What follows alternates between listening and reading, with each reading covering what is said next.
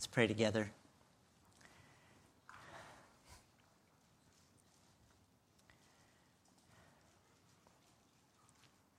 Oh Lord, you are great and greatly to be praised. Thank you that we can have this opportunity to gather in your name and proclaim your praises, sing to you and to one another, exalting who you are, what you've done for us in Christ. And we give you thanks, Lord, this morning for all your grace to us.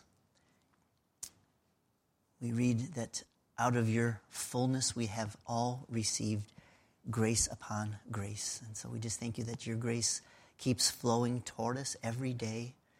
Whatever the need is, Lord, there's grace coming from you, from your throne of grace, to each of your children this morning. Lord, you know every need that every one of us has. You know we need grace for physical stuff. Maybe we're just tired and feeling weak or just not that healthy. Lord, we need your grace for those who are weary or hurting emotionally. Lord, we need your grace spiritually to maybe just fight off numbness this morning. We're here, but our hearts are just pretty cold, and only you can revive us, Lord. And so we ask that your Holy Spirit would be moving among us and in us, and giving us ears to hear your word and not just be numb to it. And there are those who are listening either in person or online who are spiritually dead still and need to be made alive by your quickening grace.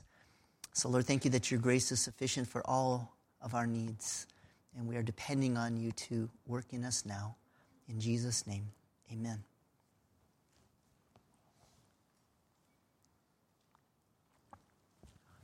Most of us have heard the term born again.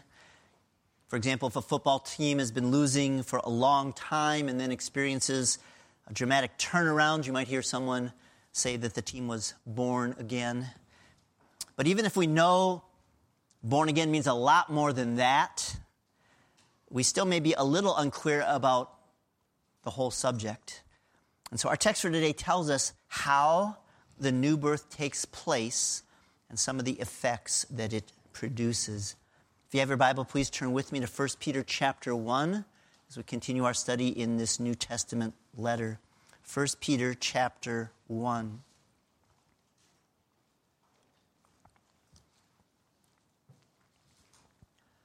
Last Sunday, we saw that Peter begins his letter with some massive statements about our salvation. That we were chosen by God the Father as part of his eternal plan. That we were sanctified, set apart by the work of the Holy Spirit. And that we were sprinkled, we were cleansed from all our sin by the blood of Jesus. And we saw that one of the purposes of these realities is that we would obey Jesus Christ. This morning we'll be looking at verse 3, which tells us about a miracle that God has done for us. So 1 Peter chapter 1, verse 3 says, "Blessed be the God and Father of our Lord Jesus Christ, who according to his great mercy has caused us to be born again to a living hope through the resurrection of Jesus Christ from the dead." So first of all, what does it mean to be born again? Being born again, or the new birth, or regeneration are all words that express the supernatural act of God that brings us from spiritual death to spiritual life and brings us into his family. So the first time we were born, we were physically alive and spiritually dead. Ephesians 2:1 says, "You were dead in your trespasses and sins." He's writing that to people that are breathing, but spiritually their hearts are dead to God. When we are born again, God gives us spiritual life. The first time we were born into Adam's fallen family. And as Ephesians 2:3 tells us, we were by nature children of wrath. When we are born again, we are born into God's family and become his own children.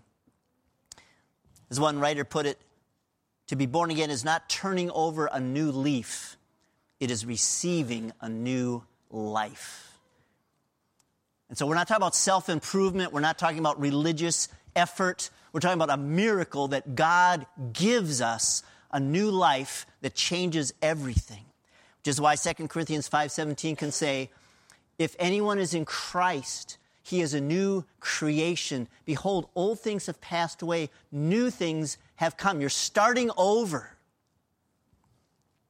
So let's turn to John chapter 3 and see what Jesus says about the new birth. John chapter 3.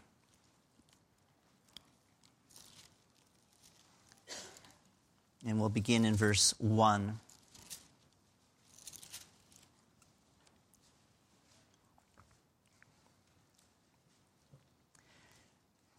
Now there was a man of the Pharisees named Nicodemus, a ruler of the Jews. This man came to Jesus by night and said to him, Rabbi, we know that you have come from God as a teacher, for no one can do these signs that you do unless God is with him. Jesus answered and said to him, Truly, truly, I say to you, unless one is born again, he cannot see the kingdom of God. Nicodemus said to him, How can a man be born when he is old? He cannot enter a second time into his mother's womb and be born, can he? Jesus answered, Truly, truly, I say to you, unless one is born of water and the Spirit, he cannot enter into the kingdom of God. That which is born of the flesh is flesh, and that which is born of the Spirit is spirit. Do not be amazed that I said to you, you must be born again. The wind blows where it wishes, and you hear the sound of it, but you do not know where it comes from and where it is going. So is everyone who is born of the Spirit. So why does Jesus say in verse 7, you must be born again? Not just a nice option, but absolutely essential. And he tells us two reasons in the previous verses. In verse 3, he says, unless you're born again, you cannot see the kingdom of God. The kingdom of God is being in a right relationship with the King, namely God, living under his rightful authority and participating in all the blessings and benefits of belonging to him, both in this world and in the world to come. And without this miracle of the new birth, we are unable to see it. We won't perceive it. We won't understand it. 1 Corinthians 2:14 says the natural man, the person that doesn't have this new birth, the Holy Spirit dwelling in them, the natural man cannot receive the things of the Spirit, for they are foolishness to him, and he cannot understand. So there's an inability to understand or see the kingdom of God unless you've been born again. And second, we need to be born again in order to enter the kingdom of God. That's what he says in verse 5. Unless one is born of water and the Spirit, he cannot enter into the kingdom of God. So it's not a perfect illustration, but you might remember a few years ago I used the idea of Minnesota passing a new law that only people that were born in Sweden can enter the state. So Angela and I drive up to see Caleb from time to time, and we get stopped at the border, and the guard says, well, where were you born? And Angela would say, I was born in Wisconsin. I'd say, I was born in Pennsylvania. They'd say, sorry, you can't come in. You have to be born in Sweden. And we say, what? Well, how about if we try to fake a Swedish accent? And maybe we could eat some Swedish food and try to look like Swedes. Sorry, unless you're actually born in Sweden, you cannot enter. Well, Jesus says, unless you're born again, you cannot and will not enter heaven. It doesn't matter if you call yourself a Christian. We talked about that in Sunday school this morning. There's 2.5 billion people in this world that call themselves Christian. And it doesn't matter if you know all the right answers. If you've been born and raised in a Christian home and a Christian church, you know all the right answers. And it doesn't matter if you know all the right lingo. It's not hard to pick up the Christian language. You can fake it pretty well. But Jesus says, unless there's this fundamental, miraculous heart change called being born again, you won't enter the kingdom. Which ought to get our attention. So how does this new birth take place? And a very common belief is that it happens through baptism, sometimes called baptismal regeneration. So I grew up in a church where one of the pastors told me, in baptism we are born again into God's family. And if you go to their official website, you will see the quote, born children of a fallen humanity, in the baptismal waters we become God's reborn children. But the new birth is not produced by baptism or anything else we can do. Jesus says in 3:6, that which is born of the flesh is flesh, and that which is born of the Spirit is spirit. Flesh can only produce flesh things. And flesh, especially in John, is pointing to human weakness, human inability, human antagonism toward God. There's nothing there just from the flesh. And in John 6:63 says, the Spirit gives life. The flesh profits nothing. Which Martin Luther said, that does not mean a little bit. It means nothing. We do not have the power in ourselves to make this happen.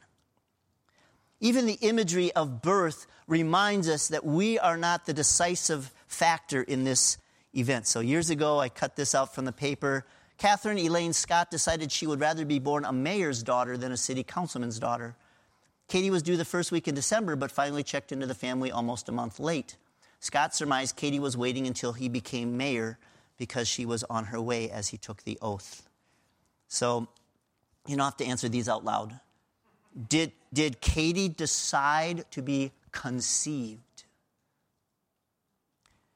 Did she plan when she would be born?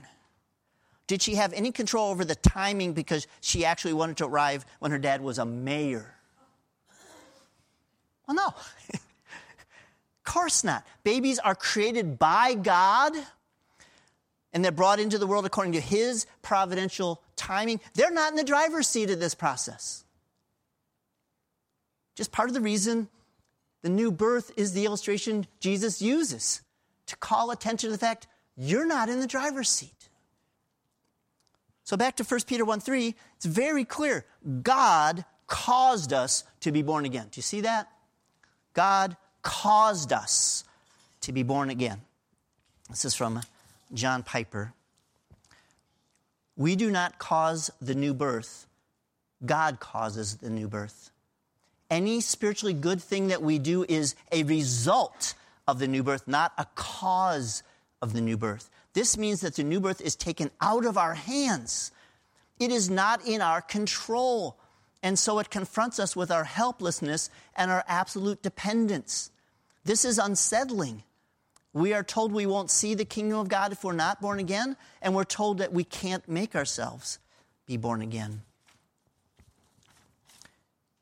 We don't decide to make it happen any more than a baby decides to make his birth happen, or more accurately, make his conception happen. Or even more accurately, we don't decide to make it happen any more than dead men decide to give themselves life. The reason we need to be born again is that we are dead in our trespasses and sins. That's why we need the new birth, and that's why we can't make it happen.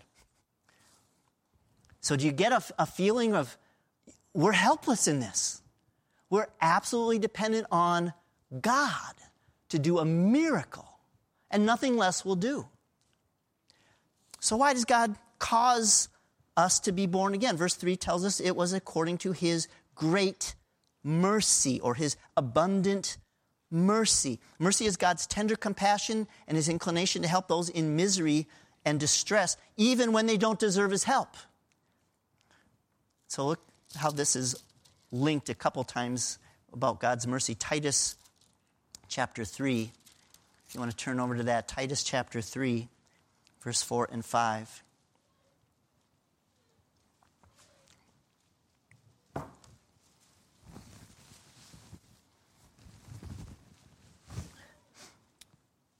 when the kindness of our God and Savior and his love for mankind appeared, he saved us.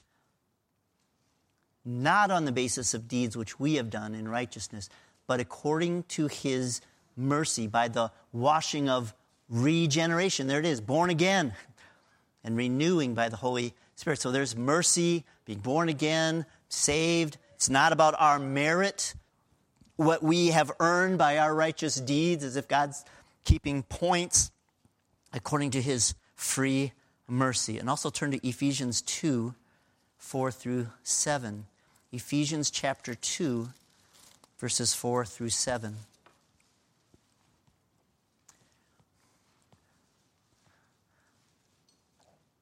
But God, after this really dooming analysis of who we are in the first 3 verses, but God, being rich in mercy, because of his great love with which he loved us, even when we were dead in our transgressions, made us alive together with Christ.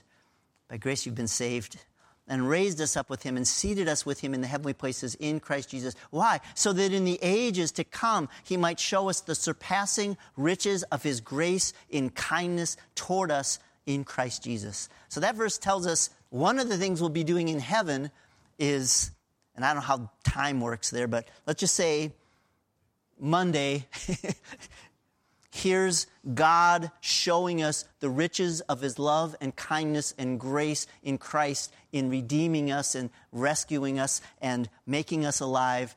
And we just are overwhelmed and thanking him and praising him and rejoicing in that. And then Tuesday we get another lesson on the riches of his kindness and grace and love and mercy. And we just are enthralled again. And it just keeps going like that forever.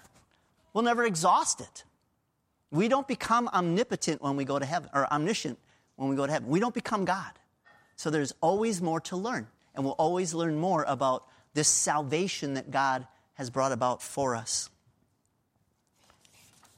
Well, verse 3 also tells us what this new birth produces.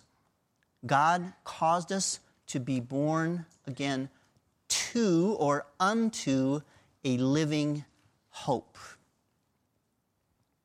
There are 3 basic ways to approach the future. One would be a sense of dread. There's a fear or an anxiety that something bad will or at least might happen.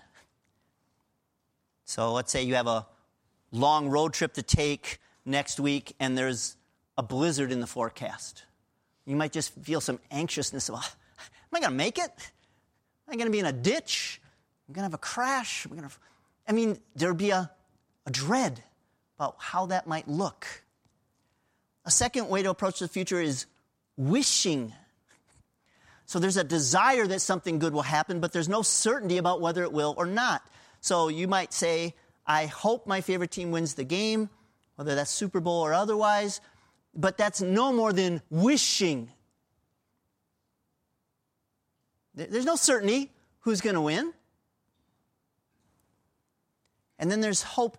The way the Bible uses it is a confident expectation of good things that will happen and looking forward to them because God has promised them, and therefore they're absolutely certain.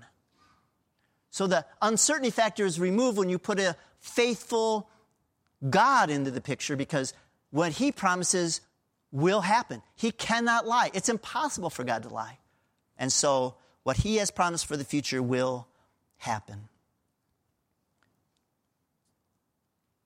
Before we experienced God's grace and salvation, we had no hope. Do you remember Ephesians 2:12? Remember, talking to Gentiles, non-Jewish ethnic backgrounds, remember that at that time you were separate from Christ, excluded from the commonwealth of Israel, and strangers to the covenants of promise, having no hope and without God in the world. That's where we all started.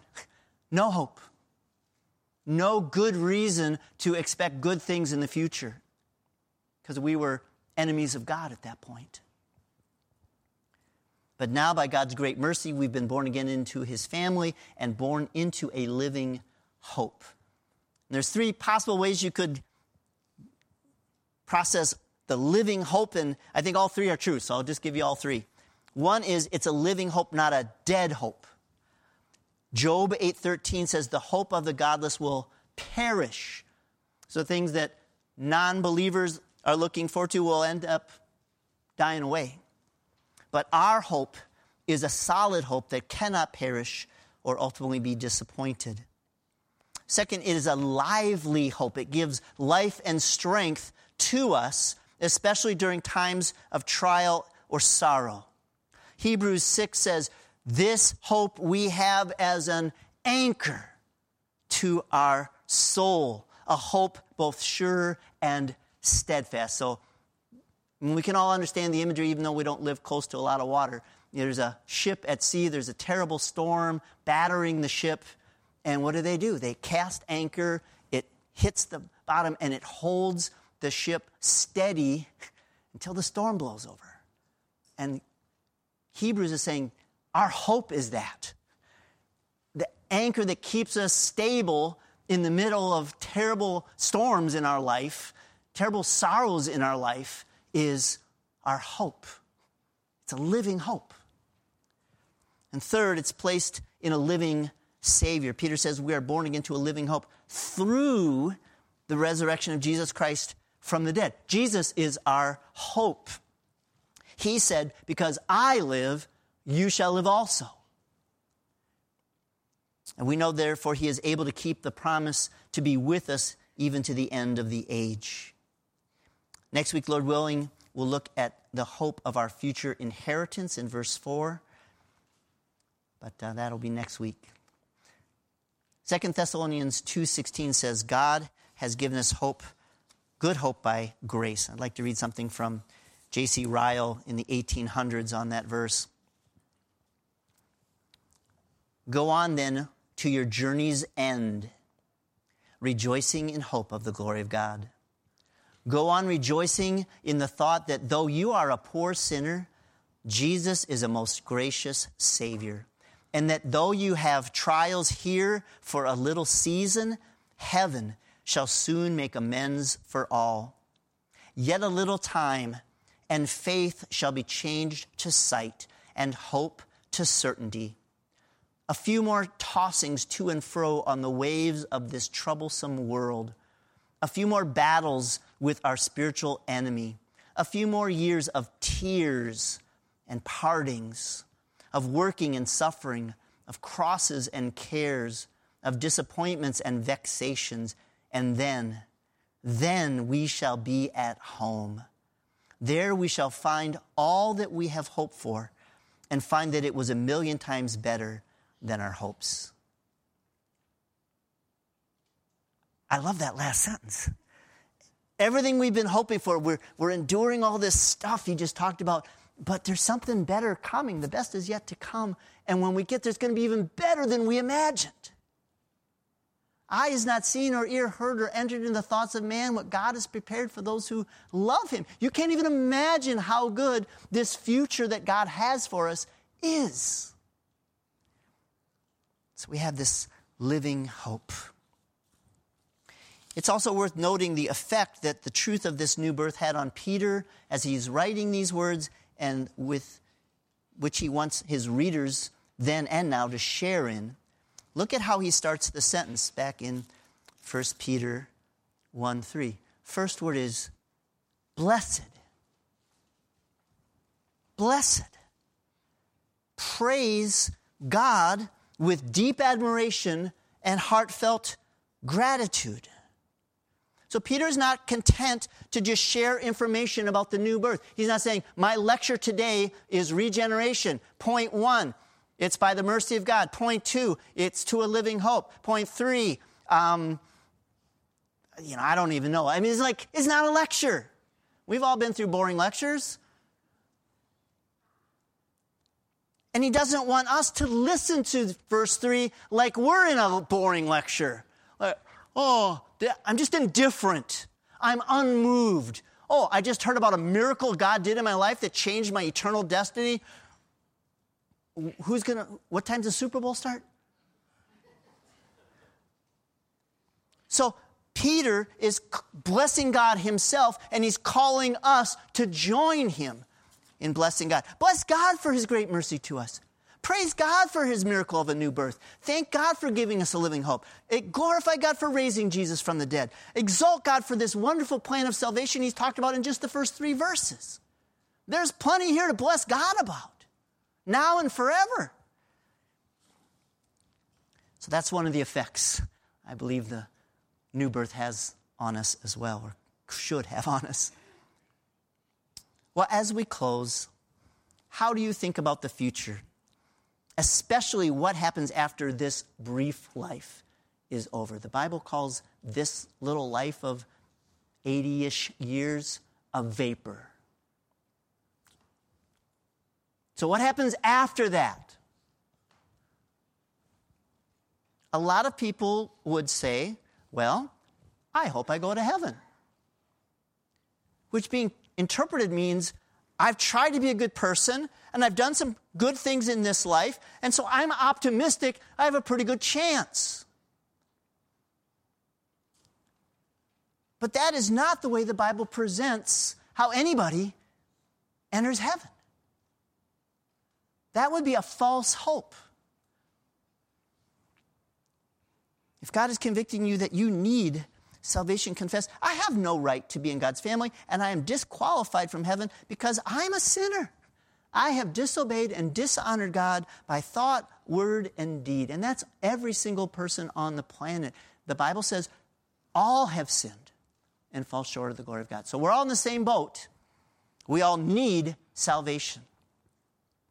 And so turn from sin and turn from any version of trying to make yourself eligible for God's acceptance by something you could do or offer. This is what 2 Timothy 1:9 says.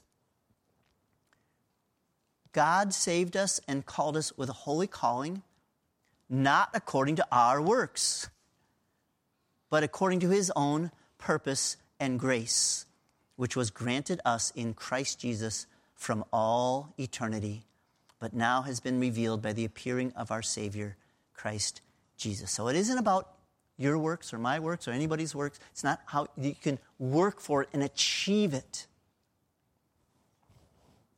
And so we trust in Christ alone. Believe his death on the cross is the only answer for sin. We deserve to pay the debt of sin in hell forever, and it would never be paid off. Literally, never be paid off. But when Jesus went to the cross, he died as a substitute. He was paying that debt in full so that at the end of that time on the cross, he could say, it is finished. It is paid in full. It is accomplished completely. There's nothing more to be added to it. It's just a gift to be received by faith.